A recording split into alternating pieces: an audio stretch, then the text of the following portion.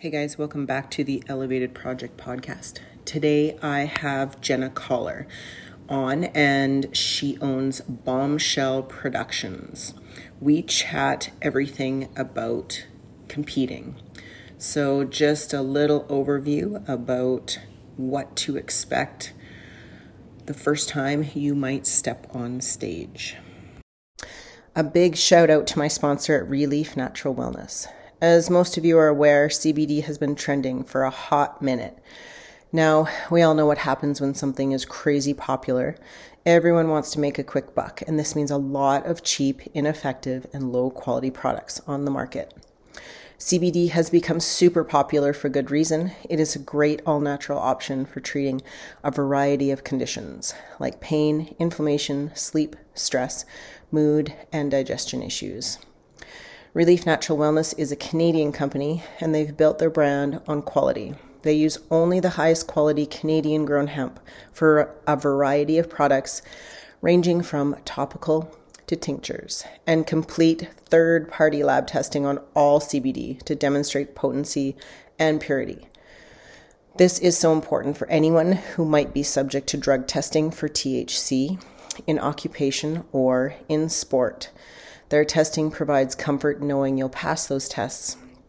And they even sponsor athletes and retain many customers who do routinely undergo drug testing. Relief sets himself apart from the plethora of CBD products with their evidence-based formulas. This combines specifically selected essential oils to elevate the benefits of CBD. Just another reason why their products really are more effective than other CBD products you might find on the market. So don't buy your CBD at a gas station. Hit up www.yourrelief.com for your next online purchase. Use Jamie10 in the checkout for a discount.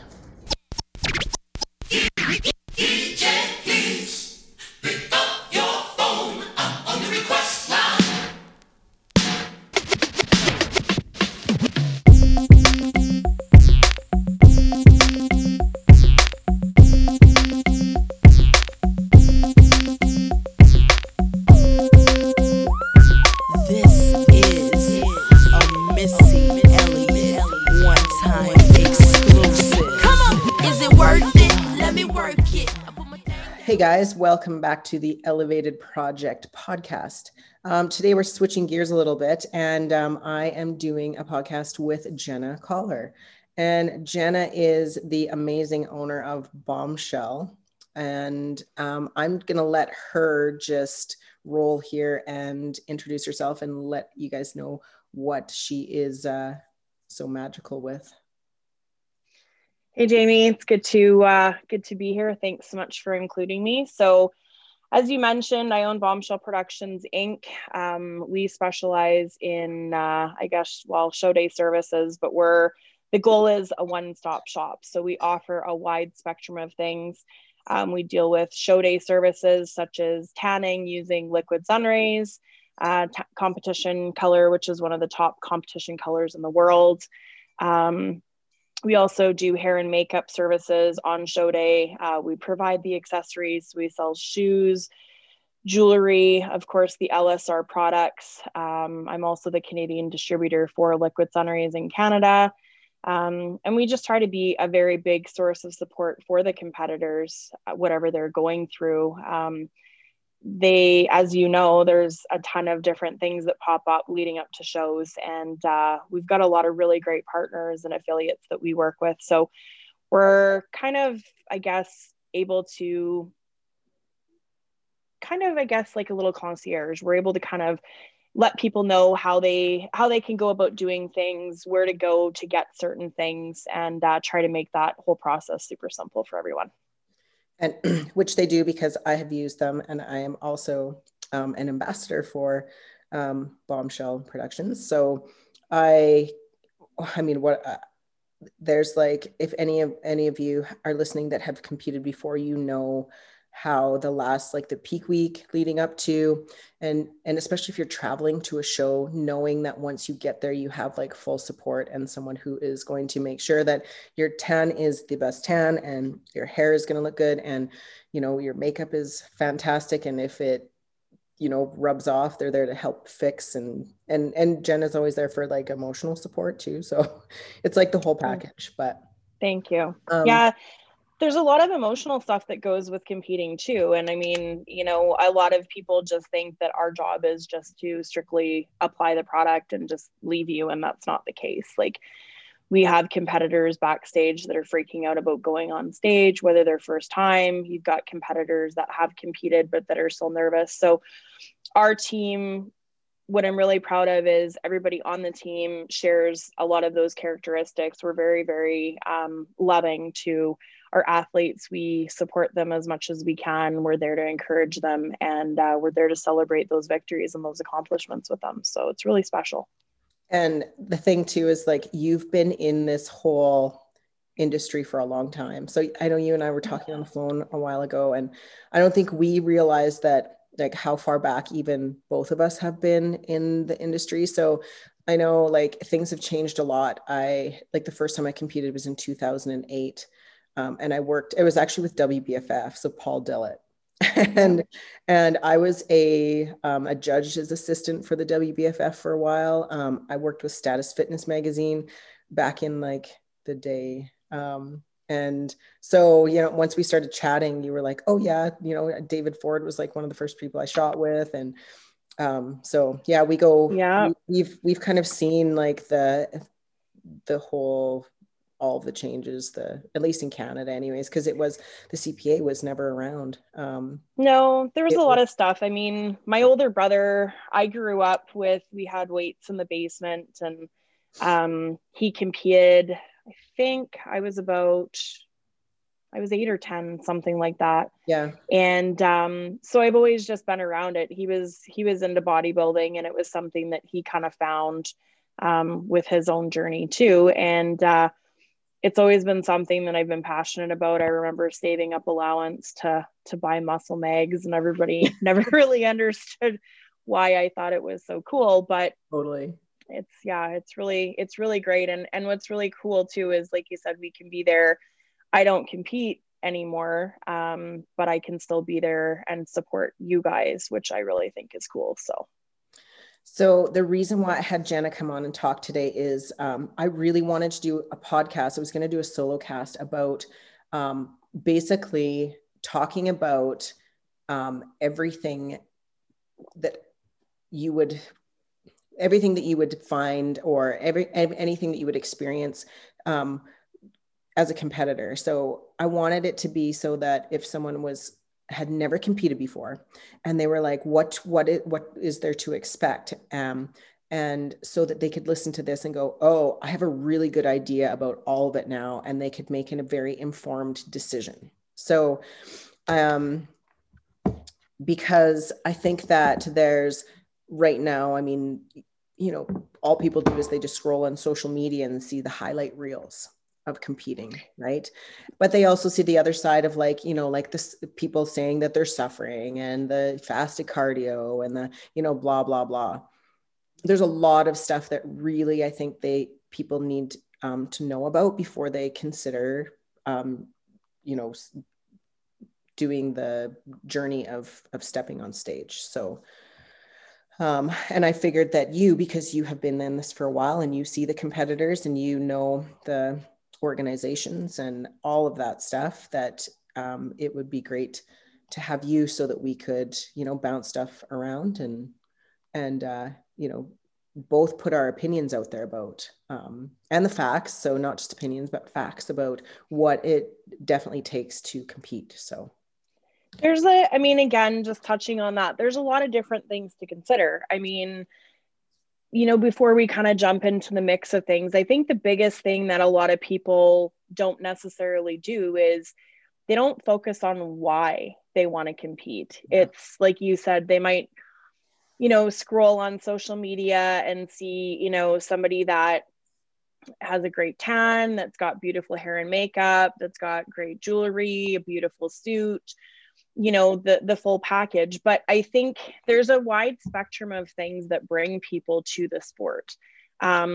With a lot of the clients that I deal with anyways, I've had women that have been in abusive relationships. I've got, competitors that have been picked on or bullied.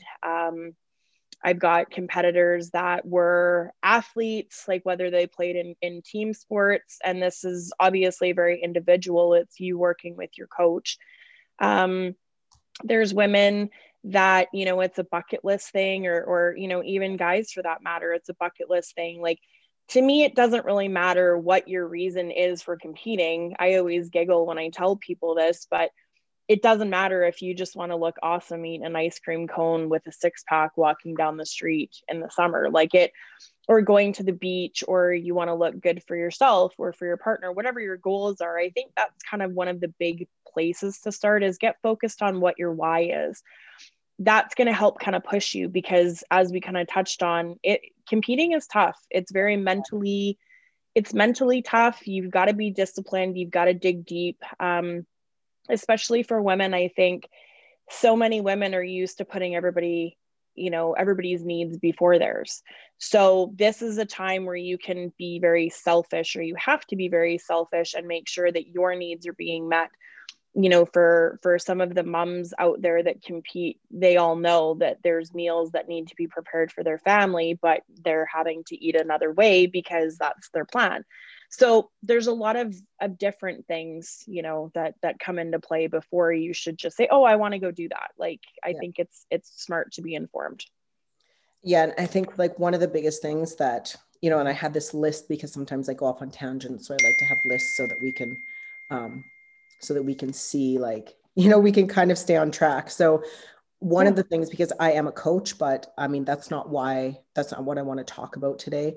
And I know a lot of competitors too. So the one thing that I see is I really feel like people need to have a really strong foundation of at least a year of training before, training intentionally. So that means they know how to lift weights. They know what a program is. They're consistent with it, and to follow a structured plan first. Because one of the things is, if they have that in place before they decide to compete, it's going to be a lot easier. Yeah, can you imagine I agree with that. Never, ever possibly training or following a plan, even like nutrition, and all of a sudden you throw yourself into prep. Right? Yeah, I think, again, it is good to have that foundation. I don't necessarily have a problem with people that are wanting to compete that don't have that foundation, because I think that going through a prep is really great. You learn a lot, not only about, proper nutrition, what your eating habits need to be, training and that kind of stuff. I think there's so many people that are in the gyms that don't know how to train properly. No. And so it's nice if you did jump into, getting a coach, if that's something that, appeals to you, which I highly recommend, especially people that are knowledgeable and that have experience doing it. There's so many competitors that do one show and now all of a sudden they're an expert, and they can potentially do a lot of damage. So I think doing your research with the coaches, and we can kind of talk a little bit more about that after, but having a good foundation is important. But I also think being open, and there's a lot of people that will go and educate themselves. There's a lot of people that will go and do research and want to know and really get into the fitness thing. So again, I think either or to me is okay. I just, you've got to be really willing to, it's a big, steep learning curve if you don't have a background in it. Yeah. I think even when you're first starting out, it's always good to, at your gym or whatever, to get some personal training sessions just so you can learn proper form, because we've all seen it in the gym. People are doing things, with improper form that could lead to injuries, that could lead to, again, just a very unstable foundation, we'll put it that way. And when you do have a professional that's kind of in that realm, they're going to show you kind of what you need to know. So, well, and it's, the other thing too, is if you are, a lot of the reason why we step on stage is to showcase the physique that we have built. Mm-hmm. right? And so if you train efficiently, your physique is going to be better. So if you know Agreed. how, and it, like, so if you know how to do the movements properly and you have good quality of training as opposed to quantity, because most people just focus on quantity, Yeah. your physique is going to progress a lot better, quicker if Yeah. you train. And so, yeah, definitely having someone to guide you, to show you those ropes is really important. And I guess it's like me touching on just having a foundation. I mean, I always think that it's good to have a relationship with your coach too before you enter into something extreme like prep. You want your coach to know you and to understand your, like, it's like mentally how you react to things and how you respond to foods. Mm-hmm. And I can say that because I remember my first prep that I did, I had no contact with the coach first, had never met them. She knew nothing about me. And like, it was a huge eye opener for me. And I think it was like a huge learning curve for the coach as well, which I don't know if you want that during a prep. Have the learning curve before and then enter prep. Now that when you know each other. Again, I mean, either or to me really doesn't make a difference. I think the biggest thing is when you are shopping for a coach. I think it's important to obviously, get some testimonials or kind of talk to maybe like people that you might know from their team. Reaching out to them is always good, but I recommend to people, if they're in the market for a coach, is pick 5 people, And get interview those them. recommendations, yeah, and interview them Interview and them. see which one you're going to be equally yoked with, because you're right, like there's a lot of different things, and this is a very personal, it's a very personal journey. There's a lot of things that are going to pop up. There's going to be some mental health things, especially for women. It's, I'm not good enough, I can't do this, I should just go cheat, I should listen to everybody else that doesn't believe in me or that thinks this is silly. A lot of friends and family aren't going to understand why you're doing it. No, So, you usually. know, you might be at a family function and there might be cake or something, and people are like, well, it's one piece of cake, what's the big deal? And people, it's like they kind of try and guilt you. And if you've got that really strong relationship with your coach, not only is it important, one of the things a lot of the competitors say to me is, oh, I'm letting my coach down if I cheat on my plan. Well, in a sense, yes, but you're letting yourself down, which I think is way more important. Yes. The coaches are going to be there, but again, any good coach is going to put the effort in when the effort is being met on their end too, right? Yeah. So if your client is responding, is following the plan, is doing what you're telling them to do, it's always good to ask questions about, why are we doing this, just so that you can learn on the process. There's some people that just disconnect completely and they want a coach just to say XYZ, this is everything you have to do, and they just go do it. But Yeah. other people aren't like that. No, So interviewing, I think, is important. I think the other thing that I would consider incredibly important too is, have they competed themselves?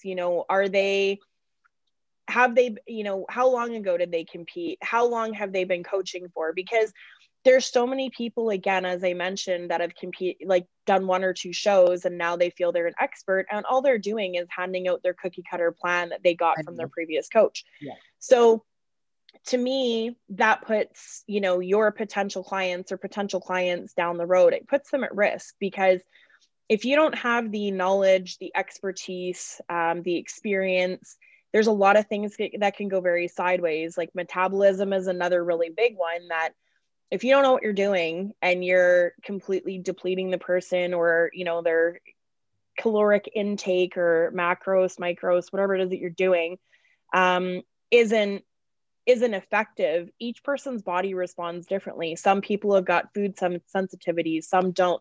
Some people like eating fish, others don't. Some people have textural issues with food, like things like eggs, they can't eat that because of the texture. So there's a lot of different things, and any knowledgeable coach is going to be able to walk you through that and will be able to make those modifications to your plan so it's special for you. I do know coaches, again, that hand out kind of the cookie cutter plans, and in my experience anyways, the majority of the people that are doing that are the ones that don't necessarily have a ton of experience, or they might take on too many clients and they just don't have enough time to designate that, each time for each client. So to individualize things. Yeah. Yeah. Totally. Yeah. And I guess so coming back to things that you should consider before you embark on this adventure, is I think a question you really have to ask yourself is, do you enjoy structure and adherence? Yep. Because if you don't, then prep is really difficult. It is something that you have to commit to and just decide, for the next 20 weeks, I'm going to do this structure. I am going to be compliant. I am going to adhere to what my coach tells me to do. And because if you're constantly, going off the rails and not being compliant, prep's going to be really difficult and you're not going to feel fantastic on stage. Yeah. That goes, I think, back to the relationship that you have with your coach and that kind of stuff too, is, yes, being disciplined is important. This can teach people that. I think having a good attitude about it and understanding that it's not going to be an easy process. It's worth it. You learn a ton about yourself. You meet some incredible people. There's a lot of, again, emotional and mental things that you do go through in the prep because you're challenging yourself. Now, you're not going to find anybody that tells you that competing is healthy. I don't believe that. But it isn't. It's not healthy. The depletion, the, cutting water, everything that kind of takes place like peak week and, restrictions on different things. It depends on what your mindset is. That's what I believe. I believe that, you've got to have different things that are going to help you. So again, experienced person, yes, you need to be open and understand that this isn't going to be easy, but it's going to be one of the coolest things you're going to go through. And like you said, lots of people they think it's great to learn how to challenge themselves. I have competitors that they walk through, to come see me to pick up accessories. You can tell if they're going to compete or not again. Yeah.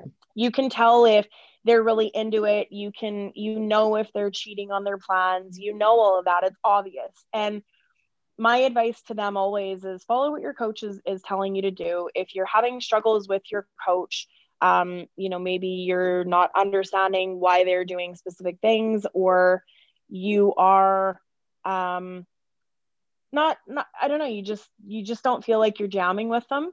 I think it's always important to give your coach the opportunity to kind of fix any of those issues. Bring your concerns forward. You're the one paying for the training. So if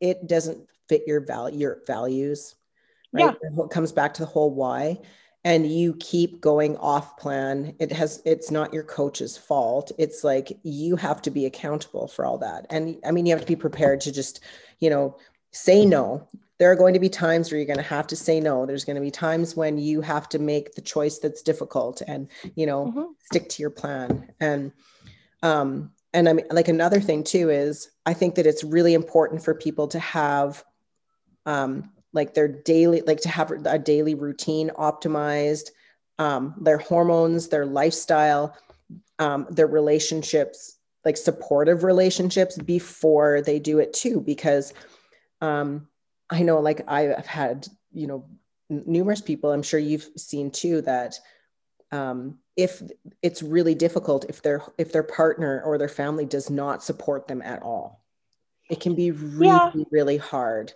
And also if you enter into it when you already have metabolic issues and your health is not great, like you said, competing is not a healthy thing. It doesn't get you healthy. And so I think that's something you have to take into consideration before you decide to do it, right? And again, let me just touch on that. there are a lot of really great things that come out of competing. So I really think that learning how to train properly and lift weights and push your body and challenge it, I think is really great.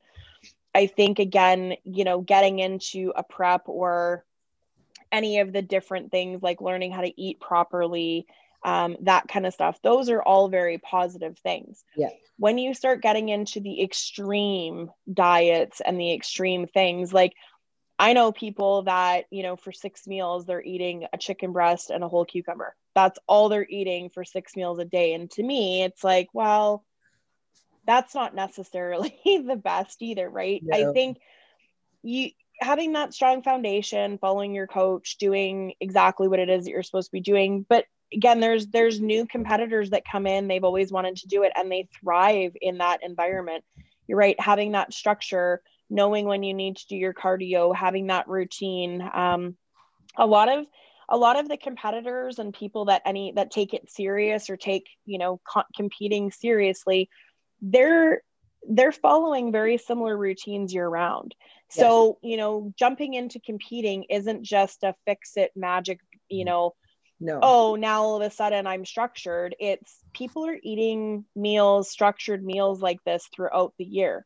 The only difference is that when they go into a prep, obviously the foods are going to change and the quantities and that kind of stuff, but they've got that foundation. And I think you can get there.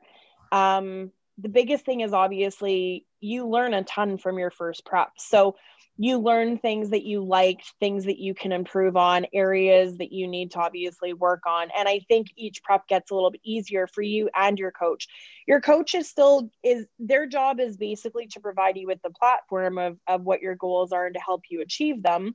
Yes. But I also think as a new competitor, you're going to have a lot more questions. You're going to be a lot more demanding in a sense, and not in a mean way, but it's a lot more intense, that investment in that relationship, which is why finding somebody that you work with well is so important. And your second, third, too, there's nothing wrong with asking your coach questions. Like, I think no, there isn't. Some people, they're like, oh, I feel like I'm bothering my coach by asking him like why we're doing this. And it's like, no. Ask them like, if it makes you feel better to know like why you're doing something, then by all means, like ask away.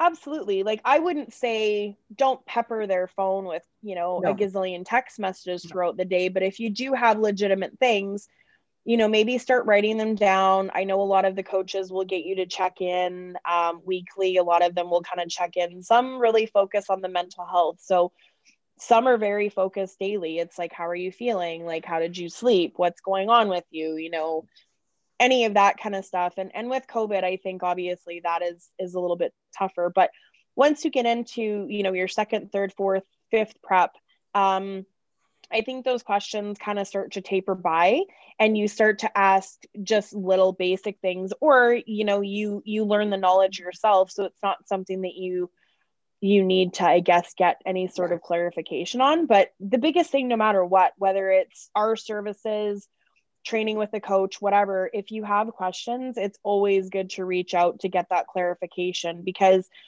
going through the process, you really don't know. You're like, oh, I signed up with a coach. This is great. And okay, my diet could be, or my plan could be 16, 20, 24 weeks, depending on how, you know, what shows you guys decide.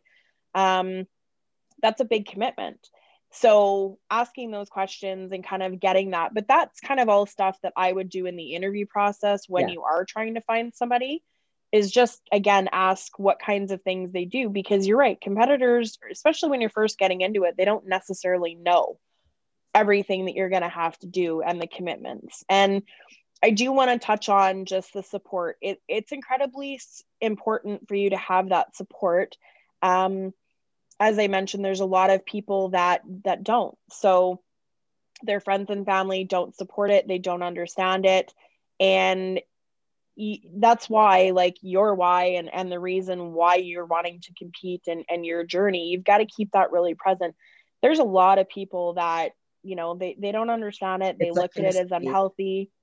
Yeah. And, you know, but the really cool thing is if you don't have that support, you can still find it, because once you get in, especially if you're with coaches that have, you know, other athletes, and I'm not talking about massive teams, but you know, when they do have a bigger team, you're going to start meeting new people. You're going to start meeting people that might be go to the same gym. Maybe they're in the same area or city as you.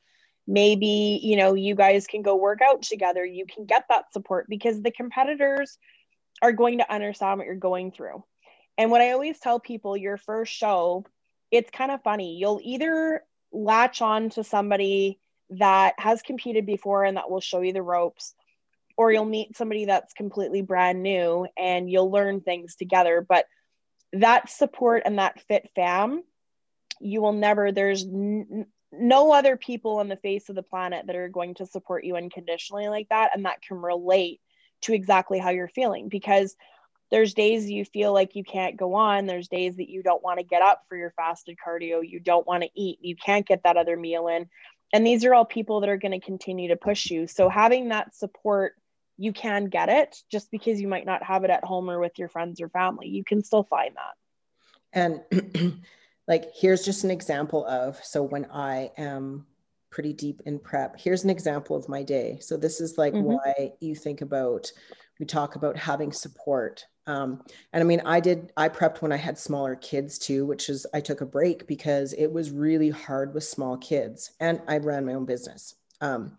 But typically like, I don't do super early cardio, fasted cardio, because it does not work for me. But usually what I do is I sleep as long as I can in the morning. I'm lucky because I make my own schedule, but I'll sleep until like 7. So I don't get up at 5 o'clock in the morning to do cardio anymore because it totally wrecks me. But towards the end of a prep, I'm doing 2 hours. And that can be totally typical for people to have to do 2 hours of cardio. Plus then there's 2 hours of training. Plus you have your food prep too, right? So, you know, like when you're in prep and especially towards the end, if you've got 2 hours of cardio to do plus training, you know, it's like you go to the gym for 7 or 8 o'clock, you do cardio. By the time you get home, it's almost 9, you eat, you do your work, whatever it is. And then I eat, I get work done on the computer and then I'm back at the gym to train and I'm there for a couple hours. And then by the time I get home, you know, then it's like, you know, 2 o'clock. And then, you know, it's like, okay, now I have to do some more work. You know, you have all of the adulting things that you need to do, right? You have laundry, you clean your house, you might have to run kids, whatever it is, more food prep, eat a few meals in there. And then usually it's another round of cardio, right? I mean, your day evaporates. And if you don't get onto a really good schedule and routine, it's hard to get all of it in. And I'm like very scheduled, very routine. And there are days where, you know, it's like 8 o'clock at night and I'm like, I have to do this all over again tomorrow, you know? And it's like, you know, it's really, really difficult. And it's a choice that we make. So I don't ever complain about it because I'm choosing to do it. But, you know. Yeah, I think, again, just getting back into that, like again, if you break it down into very manageable goals. So, okay, like just to kind of talk about how you structure your day. Yeah. So your morning cardio session. Okay, so that's one more cardio session that you've done that now puts you closer to your goal. Totally. Same thing with your meal prep. It's always count it. I always count it that way. It's one more meal closer to your goal, especially like usually about week 7 to week 3 is when all of the negative, it's kind of like you're lost in a forest, right? Yes. You really, it's all the negative self-talk because you're so deep into your prep at that point, but you feel like you're in the middle and you just feel like you can't keep going. So having those structures, there's a lot of sacrifice. Like it's not something that, oh, you know, it's great. I mean, if you're fortunate enough and you're in a financial position to get a meal prep company, terrific, because that will definitely help reduce some of the amount of time that you put into this endeavor. If you don't, some people, I know lots of people that will prepare their meals as they're eating.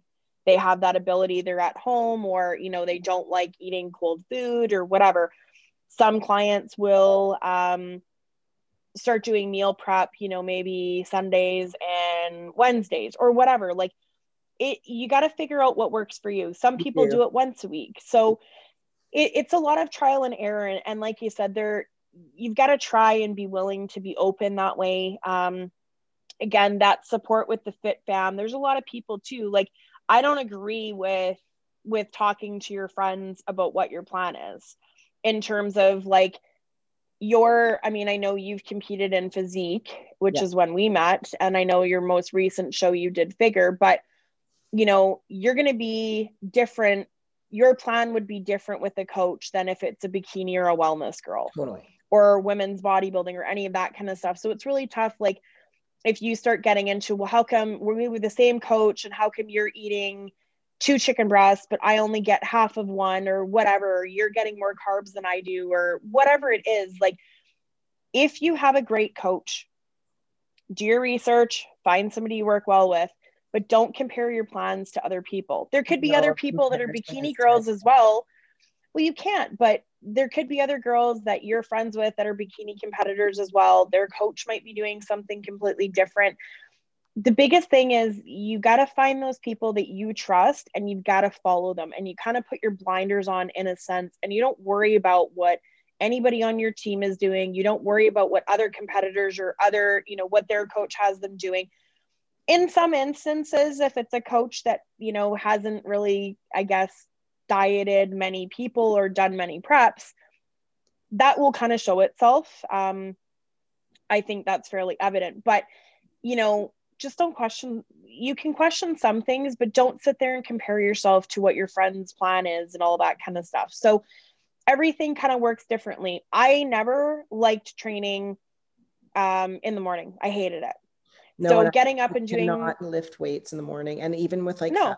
cardio. I mean, at first, like, I was doing it because I was trying to fit it in, so I had more time in the day, but it was causing so much fatigue that it was completely wrecking me, so that I was inflamed and I was holding water and my weight was going up, and my coach was like, okay, this is not working for you. Like, we need to take this out. Right. So it's like, that's the thing. It's so individual. Everyone responds so differently to everything. And so the thing is you just have to focus on like what is working for you and what is making you progress the most, not what is making like whoever progress. And when I did a few preps and stuff like that. And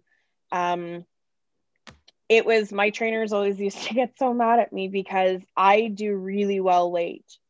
So like when I was working in the nightclubs, for example, I might not get up till later on in the day, but my first thing was, fasted cardio, or was my morning cardio. Okay, fine. Depending on if I had training sessions or something booked, then, my day just kind of varied depending on what we were doing. But I have always operated really well lifting late at night. So to me, like, I need a 24-hour gym. I can't stand even if I know that I have until 10 or 11 o'clock at night, that's not good enough for me. I like to go at, midnight, 1 o'clock in the morning. When I was working, in the clubs, I was also at a full-time job during the day. So I'd come home, nap for a little bit, go work in the club. And then sometimes I would either go to the gym and train, go back, get a little bit of sleep. Like you have to fit it in where you can, especially if you have young kids and that sort of stuff. There's a lot of juggling that needs to happen. So, working that out with your partner, with friends, with family, that can help you.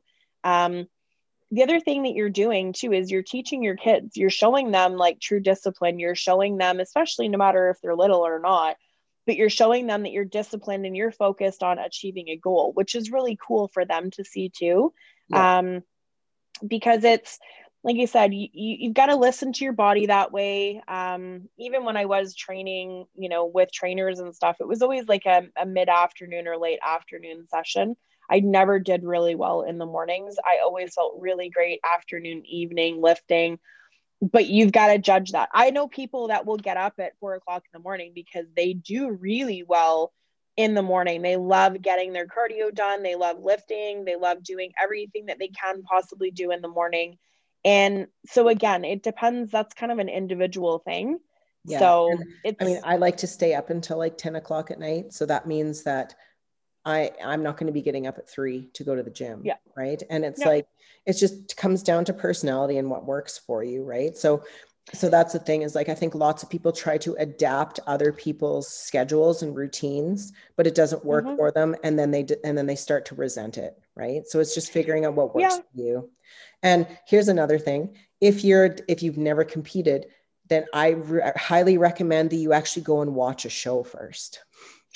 You know, I'll even go take that a step further. I recommend, for anybody thinking about it, I recommend them to volunteer at one. Yes, that is, because the other benefit with that is you're going to get access to kind of backstage. You're going to see, you know, the stuff. Like, I don't get rattled about it, but I don't like seeing bags on shoulders, because to me that could affect your tan. And I know people laugh about it, but that's where my headspace is with it. There's lots of rolly suitcases. Lots of girls or guys will bring pillows, blankets with them. Like, you want to be comfy. But volunteering definitely gives you another aspect of it. It's a really great way to kind of kickstart your motivation too, because you can look at that and go, wow, like that's so cool. But you get to see a lot of different things. You can see the competitors, you know, if they're eating rice cakes and honey or whatever they're doing backstage, you can kind of see the different aspects of things. You can see the tanning company that, you know, is applying the suit glue and the glaze. You can see a wide spectrum. I love going, obviously, and seeing the shows, but the volunteering is really nice. It does something for the competitors that are thinking about it, and it gives you a really cool perspective. And who knows, maybe you decide that you don't want to compete, you just want to be active, but you still want to volunteer. It's a really great way to give back to the community. But again, it gives you a leg up in meeting competitors. And I have people that are questions, and you get to like chat with them. And I mean, I wouldn't, you know, if they're standing online to like, you know, step on stage, I probably wouldn't go and start asking them, you know, some stuff like that. But, you know, I have girls even on my team that they follow other girls on my team, and it was really funny seeing them interact for the first time, because they're like, oh my gosh, like I follow this person on Instagram. Or it's just, everybody is just super chill for the most part. But you've got to remember, like, show day, you look awesome. Some people don't feel really great. You feel gross. You haven't showered since the day before, before you got your tan on. There's all kinds of things. But yeah, going to a show, you're sweaty and your armpits are kind of stinky and like all that. We kind of, I mean, I know I can speak for our company. We kind of will take care of that, because we have a powder that we put under arms. But there's a lot of different things. Stinky. Like, I know, like, not that I don't feel beautiful and like I'll lean in tight and I have my makeup and my hair done, but you feel kind of stinky. Like, it's just, it's such a weird paradox. When I think it was, after I competed, I think everybody wanted to go and eat. And I literally told everyone, I'm like, I'll be back in an hour. And I went and I showered. I mean, my makeup, I kept my makeup and my hair still looked nice, but I wanted to get that off and just wanted to feel nice and clean, I guess is the only way you could put it. But well, and especially too, like for me, the last show I competed in, I was so hot. Like, I mean, I'm generally a hot person. I run really hot. Even at end of prep, I don't get cold. I get hot. And I was just leaking. I was sweating, like on stage. We were on stage for a long time and the lights were hot. And it was like, I got off and my suit was wet. Yeah. So of course I was like, ew, I need to shower. But let's talk about the financial cost of all this. Because I think you have a pretty good grasp on the whole cost. I mean, I know I do. And I know that different shows, registration for different shows can be different costs, but like when it comes to CPA for a regional show, the thing is, so let's just throw out the different categories or the different divisions that there are. So there's bikini, there's wellness, there's figure, physique, and women's bodybuilding.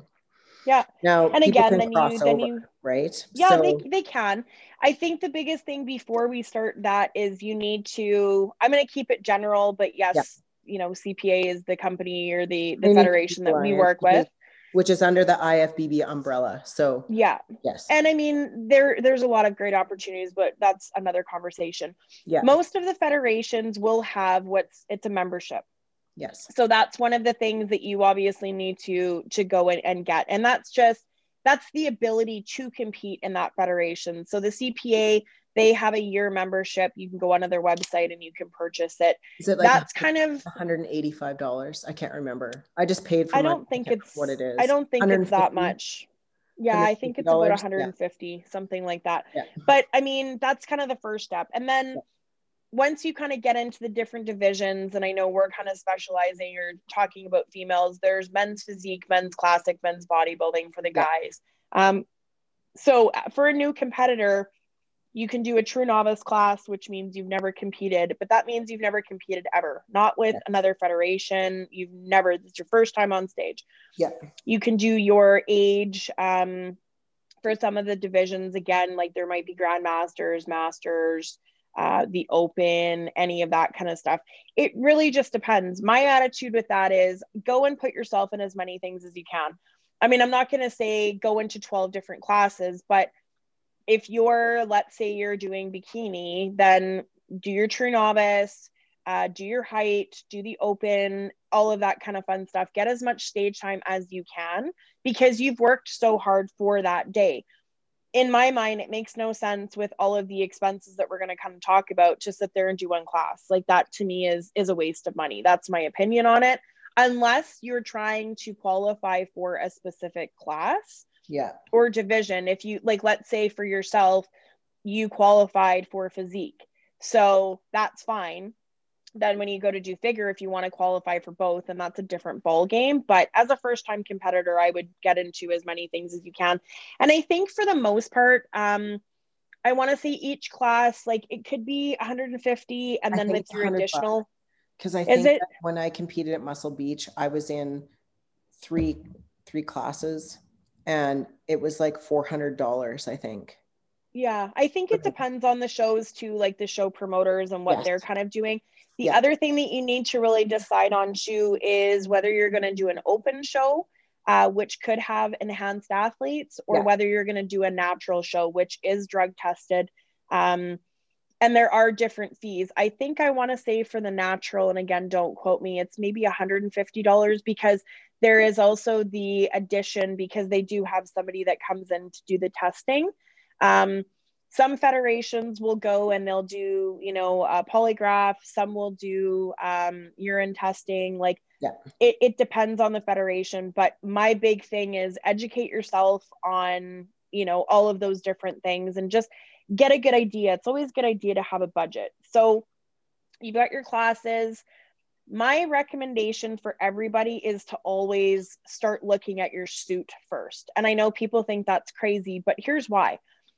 Your suit, you do need to start that process, but because there's really great suit makers, they get busy very quickly and their spots fill up.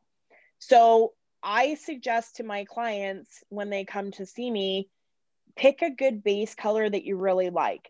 So stay away from, the whites, the buttercream, yellow, like the light pink, any of that. Go with a richer, deeper jewel tone, like a royal blue, emerald green, purple, red.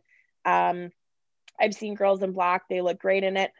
But pick that and start kind of checking things out. You can look at different websites too, or different Instagram accounts. Check out a suit that you really like, and then just say, hey, I'd like something similar to this or whatever. Most suit makers are going to be able to do that. Because they're super creative. And even with Lacey, with Gingerwear, who is fantastic. And I have to bring her name up because she's connected to Bombshell too. So when I contacted her, I had her make my suit and then I stoned it, but it was because I wanted to, not because she's not awesome. And I was trying to save some money, but if in the beginning, I had just given her some ideas of colors and she kind of knew my personality. And then she just came up with all of a sudden she was coming up with these designs. Right. Yeah. They're very creative.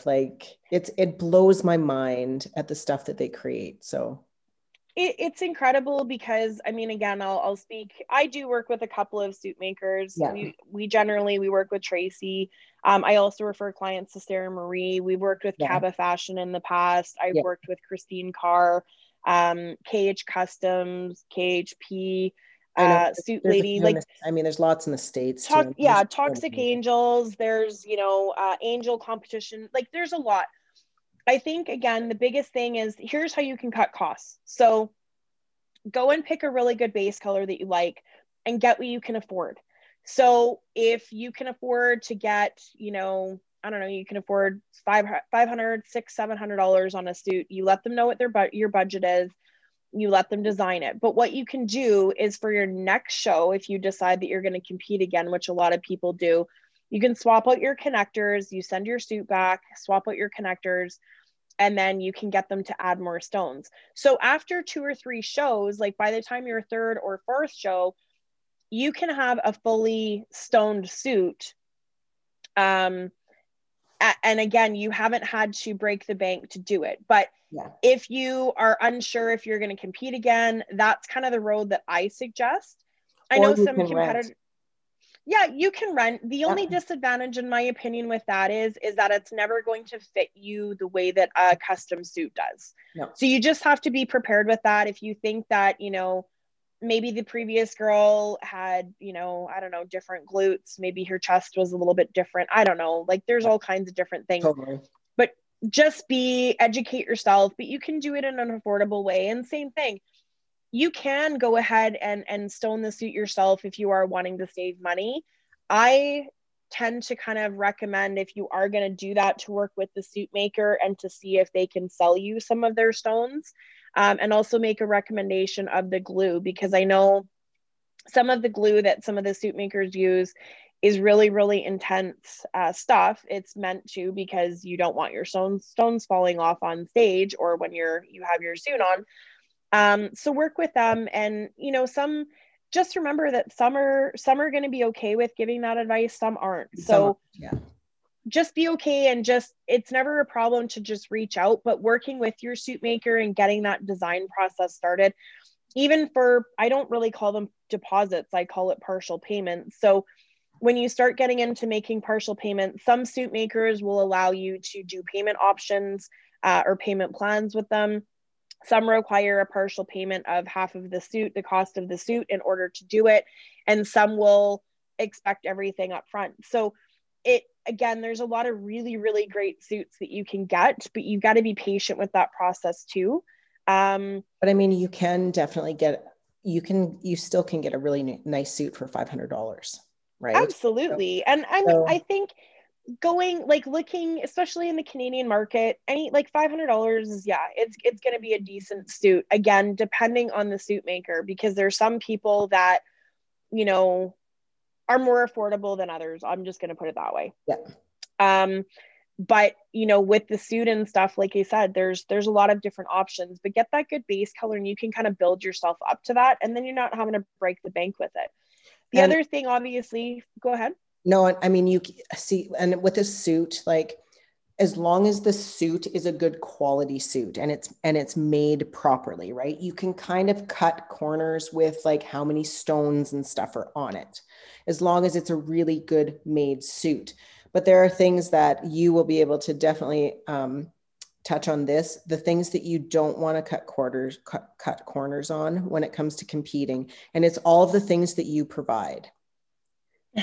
Because I'm sure, how many times have you seen people that have tried to do their own tan, tried to do their own stage makeup, all of those things. Like, and for me, like there's no way that I would ever cut corners on that kind of stuff. I think, again, it depends. Like for, a lot of people, they're going to kind of guide you to that right direction, but I'm going to keep things very general. I think for shoes, I'll talk about shoes first. For shoes, I kind of recommend girls getting those like 8 to 10 weeks out. Yes. Lots of coaches will start kind of posing and that kind of stuff, but because your feet aren't going to be competition ready, like if let's say you want to get a pair of shoes 8 months out, get something that's going to fit your feet right now. Then if you're going to start posing and practicing and you're not somebody that's comfortable in heels. Once you kind of get into that 8 to 10 week mark, that's when I recommend getting your stage heels. There is a difference. I generally, I work with a lot of the clients. I talk to them on the phone. They send me videos and stuff, like, so we can see how the shoes are going to fit. Or, when I do open house events, they come and we do private fittings and that sort of stuff for them. But there's a big difference between prep and off season. So if you're wanting to be practicing year round, I think it's important to have 2 pairs. If you're somebody that, again, is just wanting to do things like 8 weeks out from the show, then just get a pair, but you don't need to rush to get them. Yeah. I know a lot of people get excited about it, but some people really like the style of shoe with a strap. Some coaches will tell their competitors, no, it cuts your leg off and it doesn't look elongated. But the bottom line is, work with your coach, but you're also the competitors are the one wearing the shoes. Yeah. So you've got to get something that you're comfortable in. I have some clients that are more comfortable in a 4.5 inch versus a 5 inch. The majority of the girls are going to be in a 5 inch, but do your research on the federation, check out what their shoe regulations are. With the CPA, there isn't a shoe regulation, but I can't imagine somebody that shows up with a 7 or an 8 inch stiletto I can't imagine that is going to do super well on the scorecards. I'm just saying it's an option. Yeah. But it's, even though they're not specific in terms of those regulations, still, the highest I would probably go would be like a 5.5 inch heel. Yeah. I don't think I would go any higher than that. The 5 inch, again, you still want to feel comfortable in it. And what I encourage my clients to do too is, once they kind of get into that 8 weeks out, especially if they're people that aren't necessarily comfortable, you're going to get blisters. Don't wear socks in your shoes, because it's going to stretch the plastic and they're not going to fit the way that they need to. The other thing, you can take a little blow dryer, you can heat up the plastic a bit so it's easy for you to get your foot into, and it helps mold them. But I recommend to my clients getting into shoes and being in them for an hour a day once they're kind of that 8 week out mark, if you're somebody that's not comfortable. So doing your meal prep, any your heels. That's what you do. Yeah. Yeah. Well, there's that. There's any of the household chores, like vacuuming. I used to wear mine. Well, I was managing a nightclub at that time, so I would wear them to work there. Or I used to wear them to the grocery store. I just made sure I had really long pants on. But getting that practice is really key. When we watch shows and you see girls that aren't walking properly, that tells me a couple of things. Either A, they haven't practiced enough in them. B, the shoes don't fit them properly. Or again, C, they just needed to do a little bit of extra work in that. So having them on for an hour a day, I think, is a really big thing. It just helps build up that confidence, so you feel one with the shoe. I know that's a little bit wild to say, but. And then just touch on jewelry for a second, because I know that like Bombshell sells really amazing jewelry. Thank you. But there's a point where you can overdo it, right? So I want you to touch on that too. Yeah, for sure. I'll just go back, like shoes, again, you could be looking at anywhere from, $80, $85 to $180, just depending on how fancy you want the shoe. Yeah. So yeah, that's fine. In terms of jewelry, again, it depends on the division that you're going to be competing in. Like if you look at women's bodybuilding, you don't generally see a lot of the female bodybuilders wearing jewelry. No, just earrings. I think I've seen them wear earrings. Yeah. Yeah. But you're not going to see them like, with women's physique. Again, sometimes they wear cuffs, sometimes they don't. I think the key pieces to look at are going to be rings, bracelets, and earrings. You don't wear ankle bracelets or necklaces or no, I get asked that. They're like, oh, this is okay. I'm like, don't wear a necklace on stage, because it's not. The other thing I think too is, even like for guys, if you do have earrings and that kind of stuff, check the regulations too with your federations. I know I've seen, a couple people with one earring, but it's a little bit longer, and the federation doesn't necessarily allow that. So double check the rules.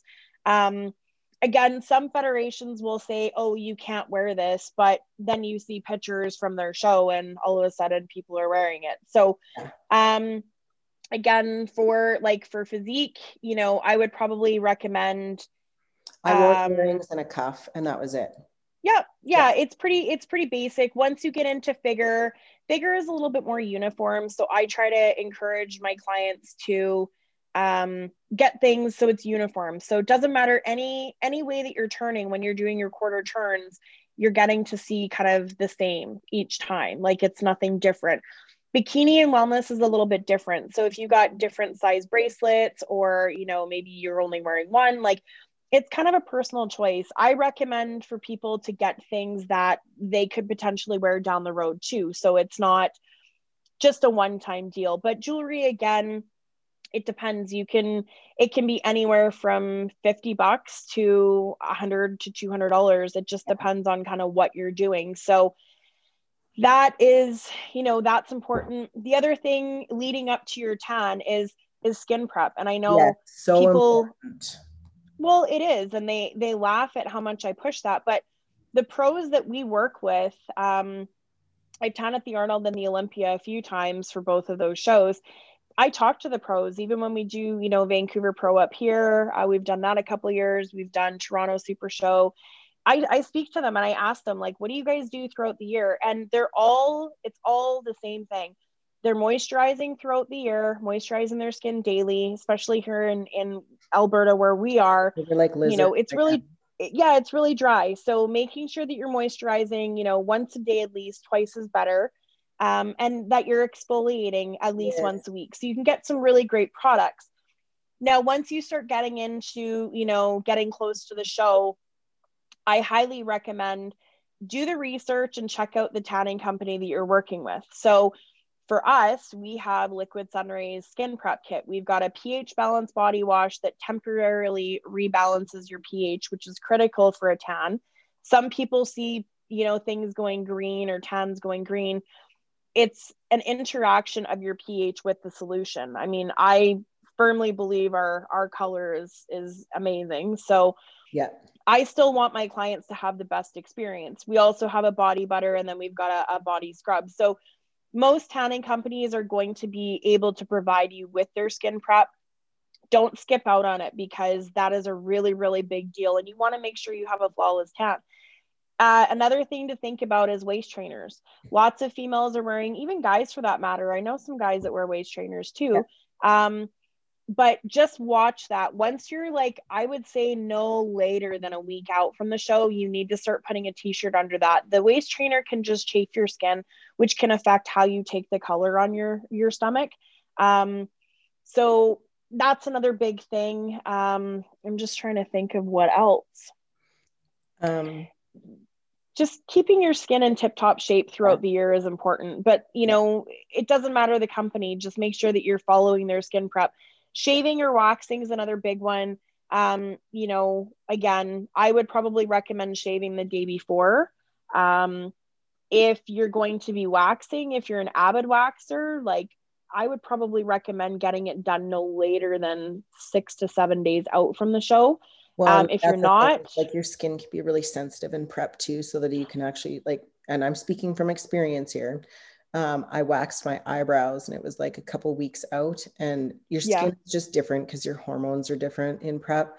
And it totally removed way too many layers of skin, so that I had these giant marks, skin patches from waxing my eyebrows. So you do need to be really careful with waxing for sure. The other, with your body, obviously, if you're going to get your bikini line waxed or anything like that, be really, really careful. What can happen is if you wax too close, or you do sugaring or anything too close to the show, the solution can actually penetrate the hair follicle and you can get an infection. So just follow the skin prep instructions that the company that you're going to be working with is using or is sending you. Some will make recommendations for other products, but if you have questions, it's always good to reach out to them and say, hey, is there anything else I can use other than the skin prep kits that you supply or whatever, right? So it's, again, this just goes back to skin prep isn't just something, it's like anything else. It's not something you do just right before a show. It's got to be done year round. Um, so now if we're talking about cost for like competing in a show, let's just say that it's a local show that you don't have to fly to because that adds a huge expense on top of, right? So we've got Yeah. like, so we have the membership, which is like $150. Registration at the show is probably going to run you anywhere from $250 to maybe $400, depending on Yeah. how many. So, then what are we up to now? So we're like $600. Yeah. And then we've got a suit, which is probably going to be, if you rent one, it would probably be $250. If you buy one, even $500, right? Yeah. So 500 to like 1200, I would say, is probably a good 1200 should be able to get you fully encrusted. But yeah. Yep. yeah. And so, we're close to $1,000 now. So Yep. then we Then have you've got shoes. shoes, which is going to be $150, $200, right? Again, depends on the Yeah. style that you get. So even if you drop that down, let's say your shoes and your jewelry are going to cost you 250. I always estimate high just so that if you come under that, that's great. So we're like 1250. And then you Yep. have your hair and makeup and tan. Yeah, hair, makeup, and tanning, again, it really depends. If you're a new competitor, a lot of people feel more comfortable if they're going with the host company.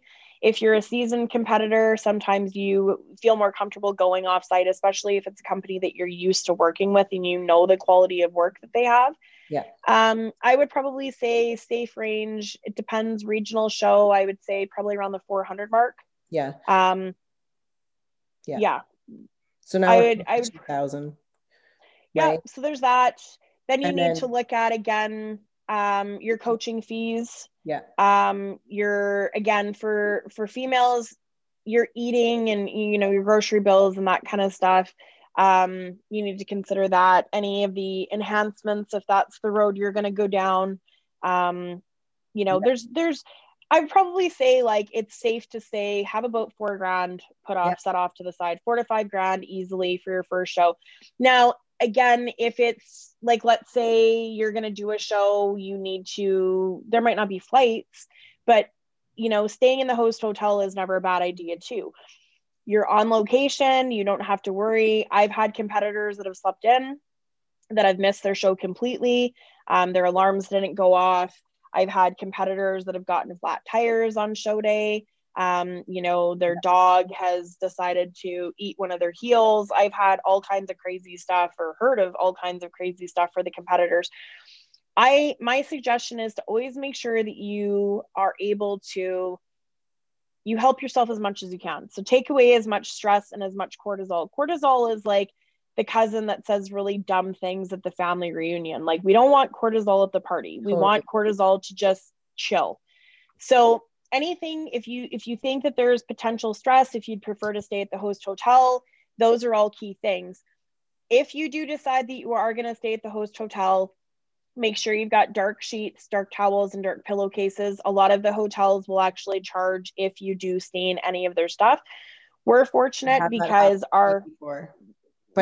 awful. It was for one towel. Yeah, it's awful. But having that stuff kind of planned, I don't, to my knowledge, know of anybody that's had those issues. We have a product that we put in our solution that helps retain the color. So that's nice. But just plan ahead. There's a lot of things, responsibilities that you have as a competitor. The other thing you need to consider too, like especially now with COVID, do you get a mask to match your suit? Some competitors think that's cute, some don't.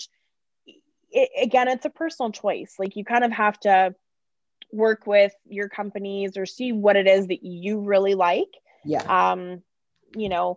But yeah, I would say if you have about $4,000 to $5,000, you can do it more affordably. Again, if you don't have a coach and all that other stuff, but I still think, again, it's always good to have somebody that you're accountable to. Even if you are a seasoned competitor, it's still good to have somebody that is going to help dial you in. I've got athletes too that they go with a coach 4 weeks out. They're just in a position. They do their own improvement season, and then they just have their prep coach, which is, I mean, that's usually what pros do. Yeah. Right? And or they have a coach that oversees their whole off season or their whole improvement season too. But I know for sure there's some that just have a prep coach and that's it. Absolutely. And, you might want to go and dive a little bit deeper too. I do know a lot of pros and a lot of, amateur competitors that have posing coaches. So, some people really find that valuable. I know who I recommend. There's a couple of people that I recommend. Posing, if you're I wanting can't to go recommend down. the posing coach enough, honestly. Yeah. Like, I mean, you can tell, you can have someone who has the most killer physique that is completely dialed, that steps on Mm-hmm. stage, that has no clue how to pose. And it doesn't Yep. even do, it doesn't do their physique any justice, right? So, No, like again, it makes you feel so much more comfortable though, going on stage, knowing your yes. own body and knowing how to move your body and to move into the poses so that it looks effortless, so that, you aren't looking like a robot. Absolutely. Like that whole practicing thing. I mean, again, I adore Kenny Wallach. I think he's one of Yeah, the I know, top he's posing coaches hilarious. in the world. I used him for But physique because I had never done physique before. So I was like, yeah, I need he's someone. Like I need to hire he's someone. in, he's incredible. And I mean, the work that he, has done with competitors like Natalia Coelho, she's an LSR athlete. Yeah. I worked with Ian Valier. I know that he started working with him this year. Yeah. There's some coaches that really that think that's important, and then there's other coaches that are like, no, I'm going to teach you, or I want you to pose the way that I want. Like, even if you get into the old school people, Yeah. Neil Hill, if you get a coach like Neil Hill, he's unbelievable. He's one of my most favorite people in the whole entire world. Just the caliber of coaching that he brings in. Even same thing, like, Charles Glass and Milos and all these other amazing coaches, Hani Rambaugh, George Farah, like, Yeah. there's so many incredible people, but just figure out, I think it's always good to stack your deck in your favor. So if you do feel that getting a posing coach is important, then get it. There are pros that work with them. Yeah. If you feel that you have a good understanding of that, then that's great. The other thing that you need to consider too is, stage photography. So, stage photography, again, is probably going to run you anywhere from $150 to $200. Yeah. With the CPA, they do the video critique. I find that incredibly important to get, just because it gives you and your coach a good roadmap of what they want to see, where your strengths are, where Especially you if you're need going to to compete improve. again, A right? 100%. If And you're and deciding it, that you want to compete again and you want to do this long term, by all means get the video critique so that you know like where you're lacking with your physique. Like that's 100%. your physique is never perfect. So it's Well, it's it's really good not. to get constructive criticism from someone who views like the views physiques all the time, that knows what the requirements are. So I mean, again, I'll speak on the CPA. I know, Rudy does a lot of the video critiques. I know Ron as well will do them. Um, it's really great, but each judge is going to have a different, some people like different physiques. Some people are going to like a rounder, fuller glute. Some aren't. It really depends. But following that and getting the guidance from the people that are head judges is super important. And that's one of the things I really love that the CPA does. It gives the competitors a really good roadmap for where their strengths are, where they need to improve, and where they can go with it. yeah. It's just another excellent tool that I think you stack your deck with. And with your coaches, like, you can definitely give them access to it. You can share that, or I believe you can even put their name on it when you order it. I Yeah, you think can. you'd have to check out with the photography company, which would be Zoom, for the majority of the CPA shows. But that's nice, and it allows the coach too. It gives them some perspective, and it's kind of a gut check for your coaches to see how they dialed you in too, Totally. which I think is really cool, right? Like, you can have a bikini girl that comes in really crazy shredded, but maybe they want to see a softer look. I mean, we saw that at the Olympia this year. Olympia this If year. you looked, well, I'm going to talk about bikini for a second. Isa Piccini, she won the Olympia last year, won the Arnold, and then comes in, and Was she sixth? I'm not, yeah, and I'm not saying that that was a tough class to judge. I'm not going to weigh in on who I think should have won or whatever, but it's interesting. You've got to kind of follow that. I think it's also good to double check. So if you're doing a regional show, great. Then when you jump into the pro qualifiers, things change year to year. Yeah. So it is a good idea, like even especially the coaches are going to start kind of looking into what they're wanting to see that year.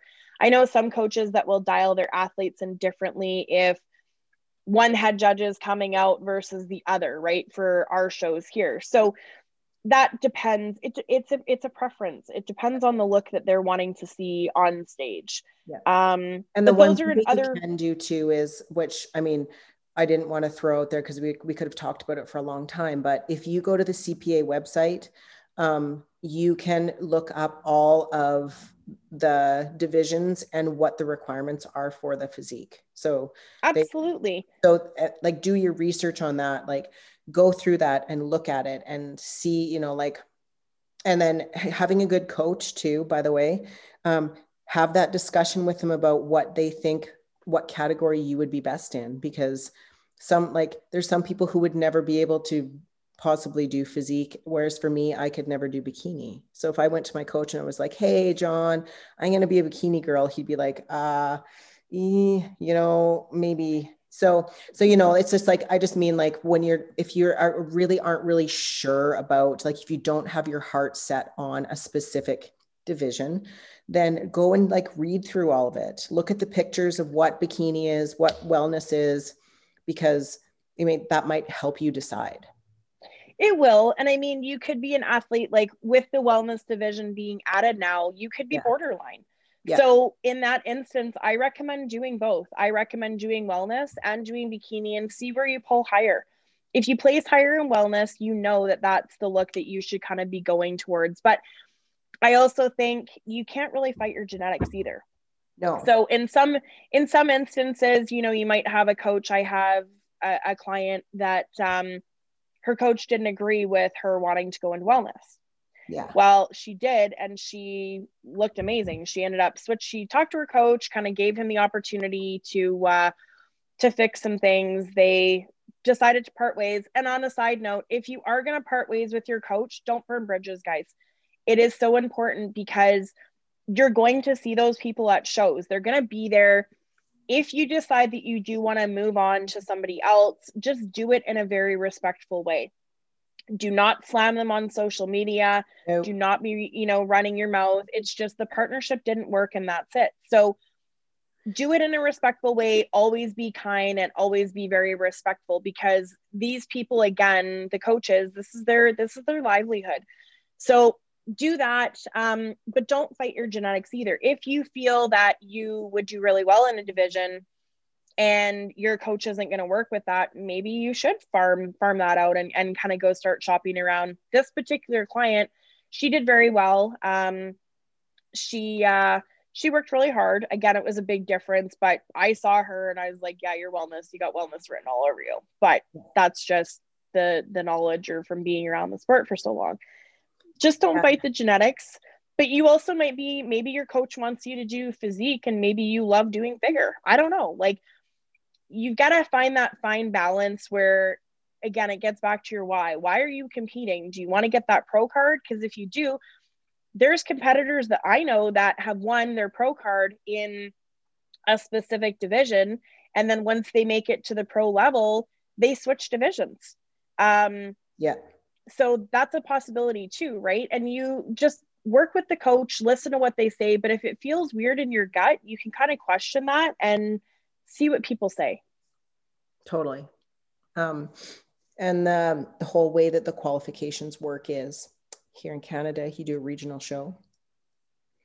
And in order to qualify for nationals, you have to come in top 3. Yeah. So after you qualify for nationals, your qualifications are good for a year. So you need to compete in a national show the year following. And if you place first in your class, then you win a pro card. And if you place out of the top 5, then, or the top 3, then you have to requalify again. Yeah, I think like again, if you do win your division, you'll go into the overall. That's what I mean. And Yeah. then with the overall, then basically it's the winner from each, like, let's say figure, it could be A to F, let's say. Yeah.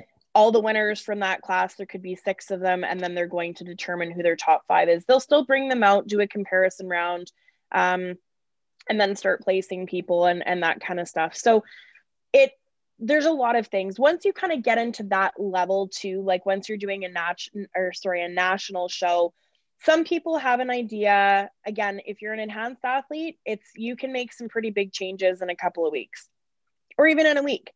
If you're a natural competitor, the only thing that you're really going to be able to change is going to be your posing. It's really, really difficult if you've only got a couple of weeks to kind of modify some different things. So You could as a maybe natural, improve your conditioning a bit, but that's it's yeah, it's going to be very, very tough. Some competitors want to do back-to-back preps, some don't.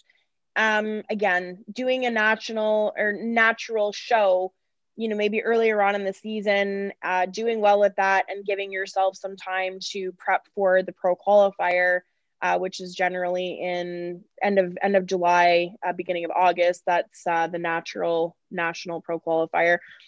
I think that's wise. Even if you've got, again, 2 weeks, there's changes that you can make. The getting the qualifications is important. That's really great.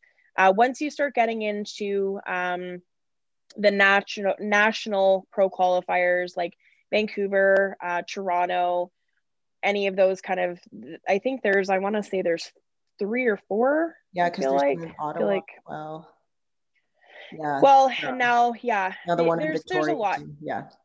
Yeah, just do your research, figure out kind of where it is that you want to head with it. But once you kind of get into that, there's going to be some added costs too, because especially if you've got to fly to the destination, some people like to stay in an Airbnb because it's got a kitchen for them and they can do all their meals. Some people like to stay right at the host hotel. Some people like to stay off site. It really depends. Like, do whatever works well for you. I think, again, if you are going to be traveling, make sure you got your suit and make sure you got your heels and all your stuff with you in your carry-on. Do not put it in your No. checked luggage. Always put it in your carry-on with you. Just do it. Yes. That's the amount of stress and anxiety that you can get from that is pretty overwhelming. It's always a good idea too, like to have a backup pair of heels, have a backup suit with you. There's crazy stuff that can happen backstage. I've never personally seen anything crazy happen here in Alberta in terms of people stealing things, but I have heard stories where, somebody's shoes go missing or maybe their suit goes missing or something like that. So just make sure you've got a couple of different options with you if something goes sideways. That way you keep your cortisol at bay. You can kind of mitigate that situation as best you can, and go from there. And I don't know that we'll ever have the same experience that we did with our COVID vacation we did the countryside tour of Ontario in November. So I'm hoping that doesn't ever have to happen again, but yeah. Well, that was, I commend the CPA and Ron and Angie. I know. They tried their hardest. Like it was tough. A screwed up situation altogether. Right. And it was, it was the fear of, okay, if I don't go and it happens, I lose my qualification. And then it's like, but what if we go and it's canceled? And then it's like, so it was kind of, I just didn't know what to do. So I think people, again, So and they tried to make the best of it. I wasn't giggling, but I found out just as we were landing I came into Hamilton actually, and I found out that the show had been canceled. So I ended up renting. I had a car rental anyways, but I grabbed my car and I drove to Toronto because I had one athlete that was in the airport that was absolutely devastated. And then I had another one that was just coming in. So I actually just got a hotel for all of us. We had some crazy room service. Again, they were it Oh, was pretty no. funny. It's been a while since I've been out to eat with competitors after a show. I forgot all the staple foods, the pizza and the burgers and wings, but it was okay. I mean, I think it was devastating for the competitors, but it was out of our control. There's competitors that are going to compete this year. There's ones that aren't. They're going to take another year off just because there's so many unknowns. The biggest thing, guys, like, just, I think it's just trying to stay as calm as possible and just know that there is real possibilities. The promoters are working hard to obviously get these shows executed, but you've got to remember there's a lot of expense for them too. They've got to pay for, stages and judging and hotel rooms for the judges and travel fees and venues and all kinds of lights, all kinds of different things. So just be kind. And again, it's unfortunate. I know there was a lot of shows that got canceled last year. Last year was really tough. But just be patient. I know that the schedule has I think it's May is when it starts, is when the show season, which is weird because normally we always have one show in Alberta, in March, but that just for this year has been changed a little bit. But just be patient and understanding. I know I do want to give a shout out to Ryan. He's one of the promoters that's out in Manitoba, and man, I went out there to help out for a show, and the amount of stuff that he got for his athletes and just everything that they went through. All of the promoters that had shows last year, everybody had struggles. They all went through not being able to have audiences, perhaps. Live stream became incredibly popular. I know Corey out in Vancouver, he kind of led the charge with that. Jenny Briscoe ended up doing that as well. I sponsored that for the 2 Alberta shows so that friends and family could participate with their friends and family that were competing. I know Heather LeBlanc out in the Maritimes had a really tough go. I can't remember how they did it, but I feel like they told her she had to have the show done by midnight. They had to do it a day early. Yeah. And it was, I mean, the amount of stress, like you said, that all of these people have undergone is, I think people just assume that, if you're a promoter that you're making all this money and all this other stuff, but they don't necessarily put themselves in the shoes. I know, especially in Alberta, there was, I think one of the shows was canceled. I know the other promoters, there was a lot of things that happened. There was venue changes kind of last minute or different things that took place. And there was a lot of venues that didn't really want to have events or couldn't because of all the COVID stuff. So just be patient, like, with everybody. And have a backup plan for this year. Like, know that if the show that you're hoping for it does get canceled, know that there always is another one that will be coming.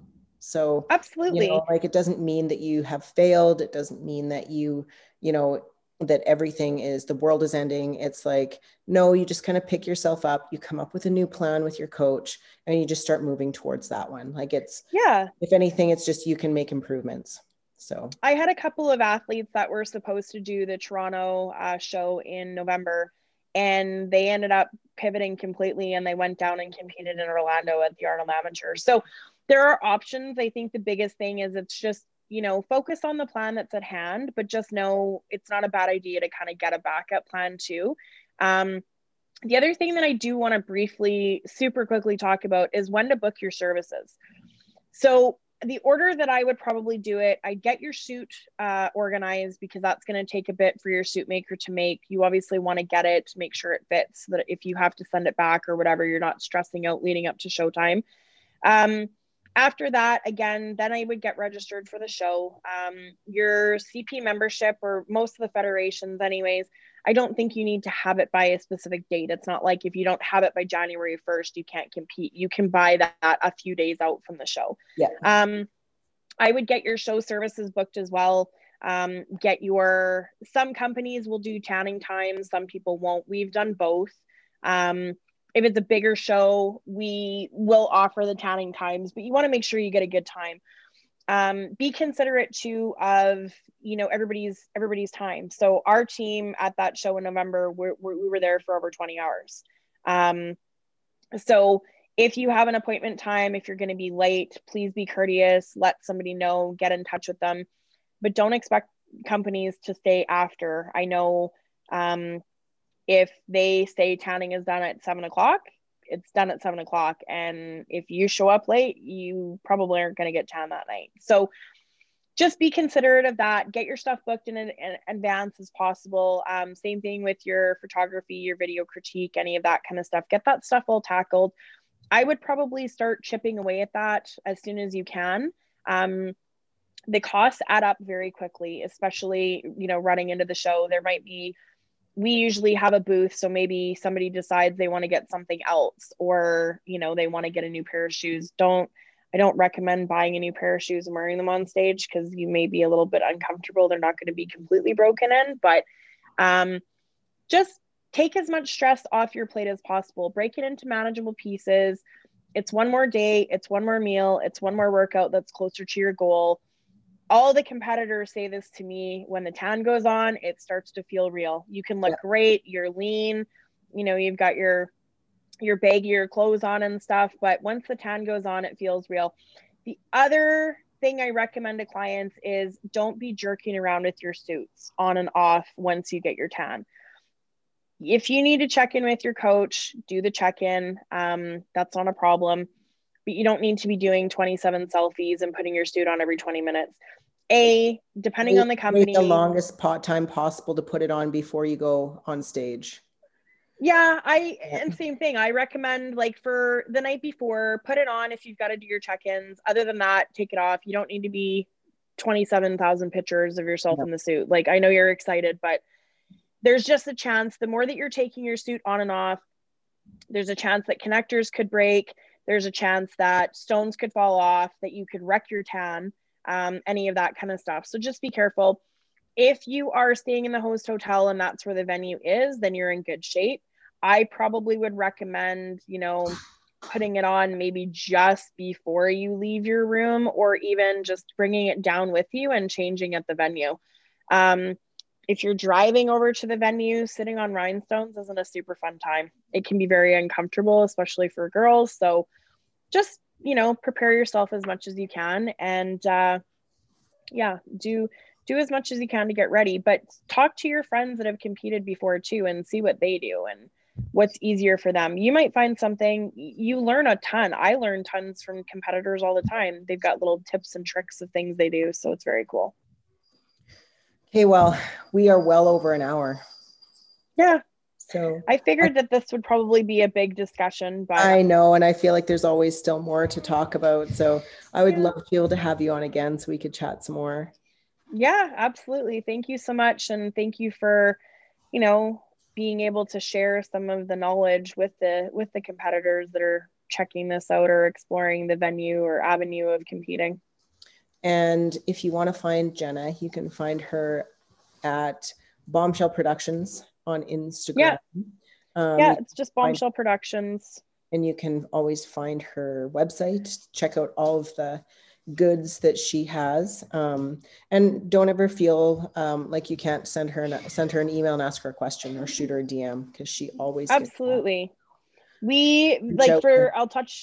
I'll touch on the show, like, for November. I think I spoke to the majority. We had over 200 competitors, and I spoke to the majority of them on the phone just to answer any questions. I get that it's scary, but you're right. We try to make sure that we answer any and everything.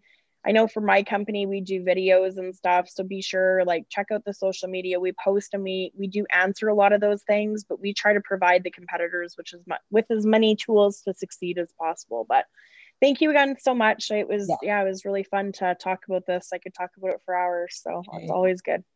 Okay. Well, thanks so much. Awesome. Thank you. I'll talk to you later.